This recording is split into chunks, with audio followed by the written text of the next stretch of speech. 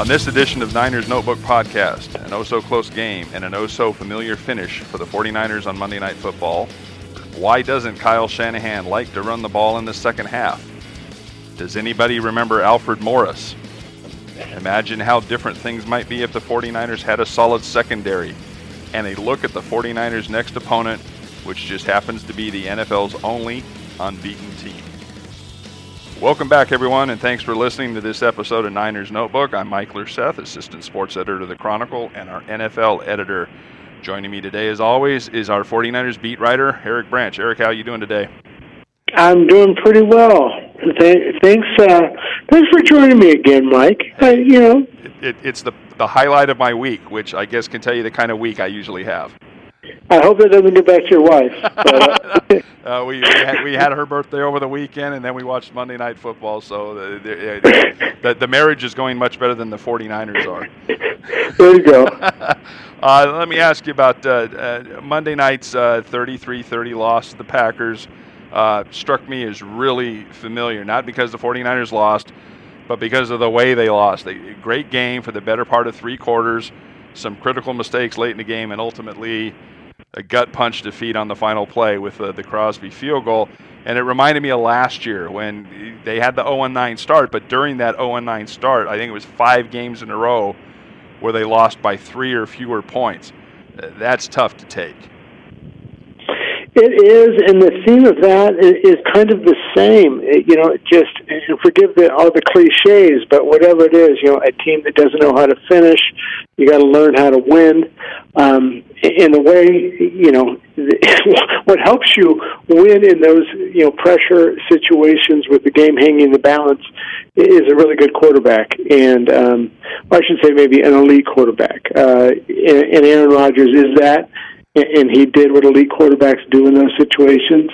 And meanwhile, obviously it's a team effort, but C.J. Beathard's the quarterback, and the 49ers, went 3 and out on their last 3 possessions after pretty much going up and down the field all night.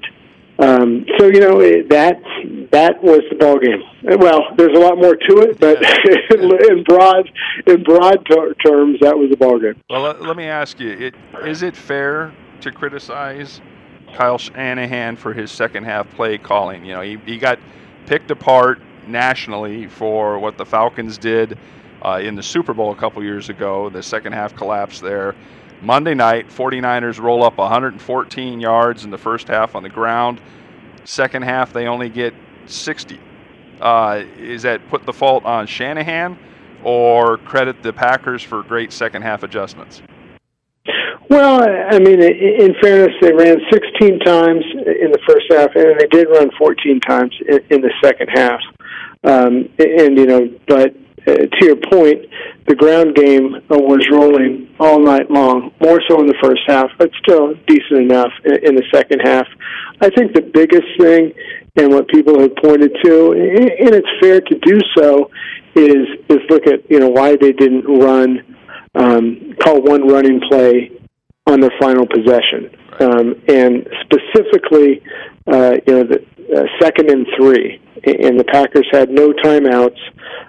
You're under 2 minutes, and one thing you can accomplish, on running on 2nd and 3, besides possibly getting the first down, as you kind of are creeping toward field goal range, is you take the possibility of the Packers winning in regulation out of the equation. Right. In that you run down the clock enough to, so even if...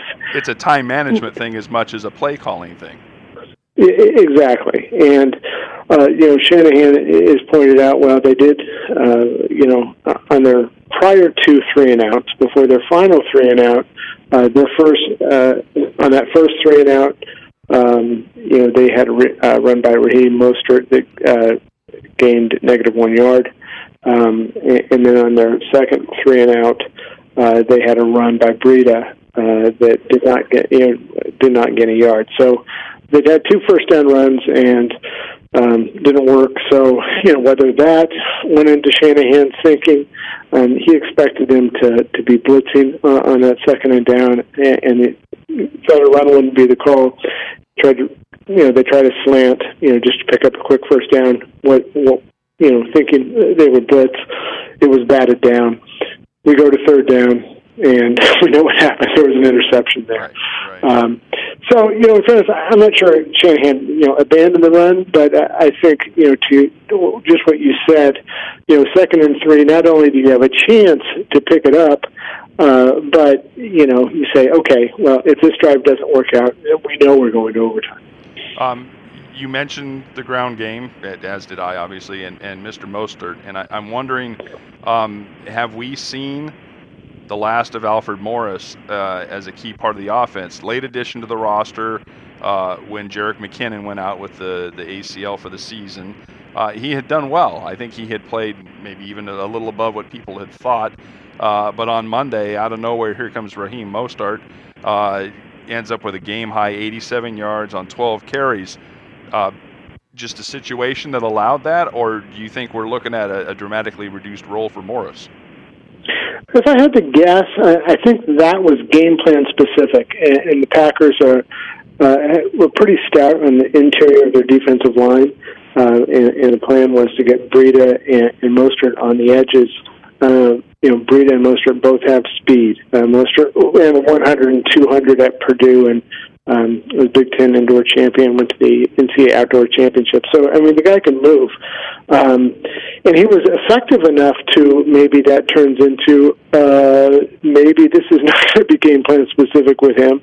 Maybe he's our guy. Maybe he better suits this kind of outside zone running scheme more so than Morris, who, doesn't have the giddy up and go of those two other guys. I think it would be premature, though, than to just crown Mostert the number 2 running back. We are talking about a guy who, hasn't come close to having that workload in his first, 3+ seasons in the league. Those were easily career highs that he had Monday, and he's had an issue with fumbling throughout his career, even though he's had limited opportunities. So, I think it's his first carry this year, right? Exactly. Just the previous week, his first carry, he lost a fumble against the Cardinals. He'd also lost a fumble in the preseason opener. He lost a fumble last year. And again, this is a guy who's rarely played running back. So, what was shocking was that Shanahan had that much confidence in him. And part of that was born out of the fact that they really didn't think Breida was going to play. And so I think part of Shanahan's, when I just said confidence, may have just been the fact they didn't have many other options. And so they were getting Mostert ready to play alongside Alfred Morris, thinking they would not have Breida. And what Shanahan has said is that Mostert just had an exceptional week of practice, and that led them, even when Breida was they knew he was going to be able to go on Monday. The fact that Mostert had been so impressive in practice and responded so well to Shanahan kind of challenging him to, hey, let's go, let's focus, let's hold on to the football. And so his response to that led to his playing time. So it'll be interesting to see, if against the Rams, Morris stays on the sideline and it's more of Mostert. I'm going to throw you a little bit of a curveball here. Is this, let me phrase it properly, when was the last time the 49ers as a team had this much speed on offense? I'm looking Goodwin, great speed. Mostert, great speed. Breida, I think, surprises people with his speed. Having watched the Niners for many years, I'm used to the Carlos Hydes, the Frank Gores, the Michael Crabtrees, the Vernon Davis, decent speed, but not, the borderline level world-class speed that we're talking about here with these guys. Can you recall when they've had so much speed on the offense? No, it kind of predates me. Yeah, I started covering in 2010, and you're right, it's been Gore and Hyde, and not a real burner, or shall I say, not an effective burner on the outside. Yeah. There's been Ted Ginn, there's been Torrey Smith, but they haven't made much of an impact. And Vernon Davis, for a tight end, obviously had very good speed. But as far as to your point, a collection of speed, I think this would top 49ers of recent vintage for sure. Yeah, I off the top of my head, I'm trying to think of the fastest 49er, and the easy answer is Ronaldo Nehemiah, way back. Oh, nice! But that was an experiment that I think the first time Ronaldo got hit really, really hard was when he decided maybe football wasn't for him. Right. Well, that's why people, speaking of Goodwin, that's why people are going to look at askance at him and saying, really? Because, this is an Olympic long jumper and, had a history of so many injuries throughout his career. Obviously, has dealt with some, this year. But it was kind of like, he's this track guy. It's never going to quite work out. And the first 4 seasons with the Bills, it really didn't for any number of reasons. But that's why, one reason why his 2017 season was so surprising. He played in all 16 games and was very productive. He wasn't just running up and down the field, running go routes. He proved to be an effective route runner. And actually his 30-yard touchdown against the Packers on Monday was a thing of beauty. He ran a corner post. I forget who was covering him or trying to cover him. But, his inside move and then, going to the post was beautiful and completely lost his man. And his TD celebration there was entirely unique. He did the lineup and the rock back like a jumper on the runway, and he jumped up and he wanted to make sure they nailed the mark in the end zone. I thought that was pretty clever. No, that was good. And, I'm pretty sure he's the only guy in the field who actually had done that in the Olympics. So, yeah. Yeah, there we go. Hey, let me flip around to the other side of the ball, which for the 49ers is kind of a mixed bag. After 6 games, the team's passing defense is 25th in the league. The rush defense is 13th and is holding people to less than 100 yards a game. Monday night, Aaron Rodgers throws for 425 yards, a couple of touchdowns, was not intercepted. How different would be the 49ers' fortunes be if they had a solid secondary, and is there any chance that this unit is going to get better, because it's going to have to real soon?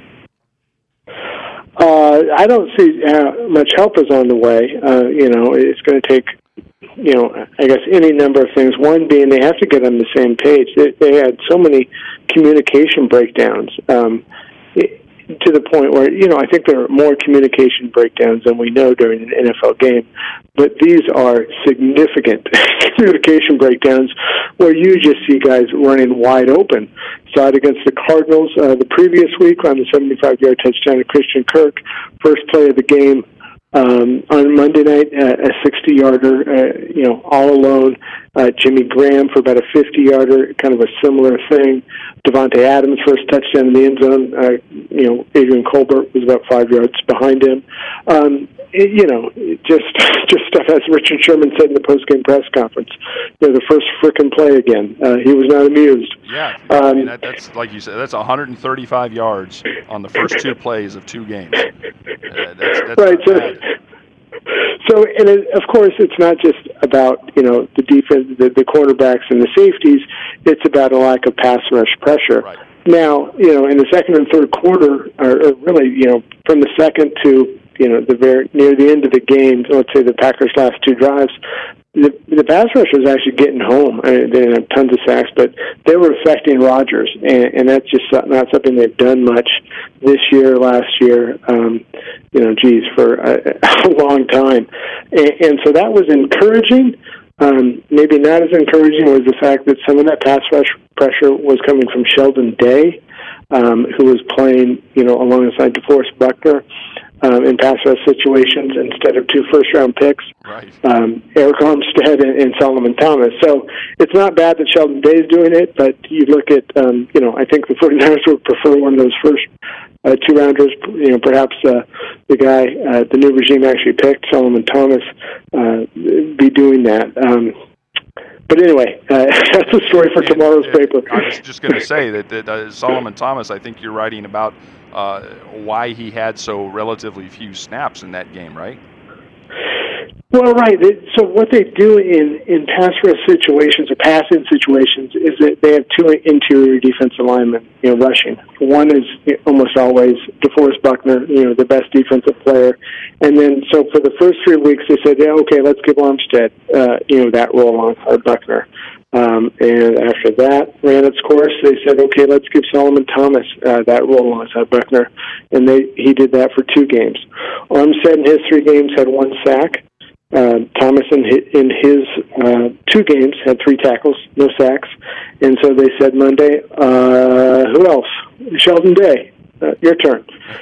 And so Shanahan said Next today, you're right. He basically all but said Sheldon Day had been outplaying Armstead and Thomas, and he didn't suggest that Day was going to relinquish that role this week. So I think Day played well enough to where you'll continue to see more of him and less of Thomas. He played, Thomas played 26 of 71 snaps. That was the fewest snaps of his career. So that is obviously not trending in the right direction for the 49ers. So you're looking at, as a Niners, maybe the member of the defense, you're like, man, Aaron Rodgers, that's about as good as it gets, and we had a hard time going against him, but I guess maybe thank God that game's behind us. And then you turn around, you look, and this week's game is the Rams. Come in as the only unbeaten team in the league now that KC is lost. And here's what they're bringing to the table. Number 1 in total offense, number 1 in rushing, number 2 in scoring, number 6 in passing behind Jared Goff, Bay Area guy. What in the world can the 49ers do in the hopes of stopping the Rams on Sunday? Well, let me preface this by saying I fully expected, particularly after the first couple of Packers offensive plays Monday, I said the Niners were going to get creamed going on the road in Green Bay. Okay. So now I will say this. I think they'll get creamed by the Rams Sunday at Levi Stadium. You got to stay consistent there, Eric. That's good. Yeah. Part of that is,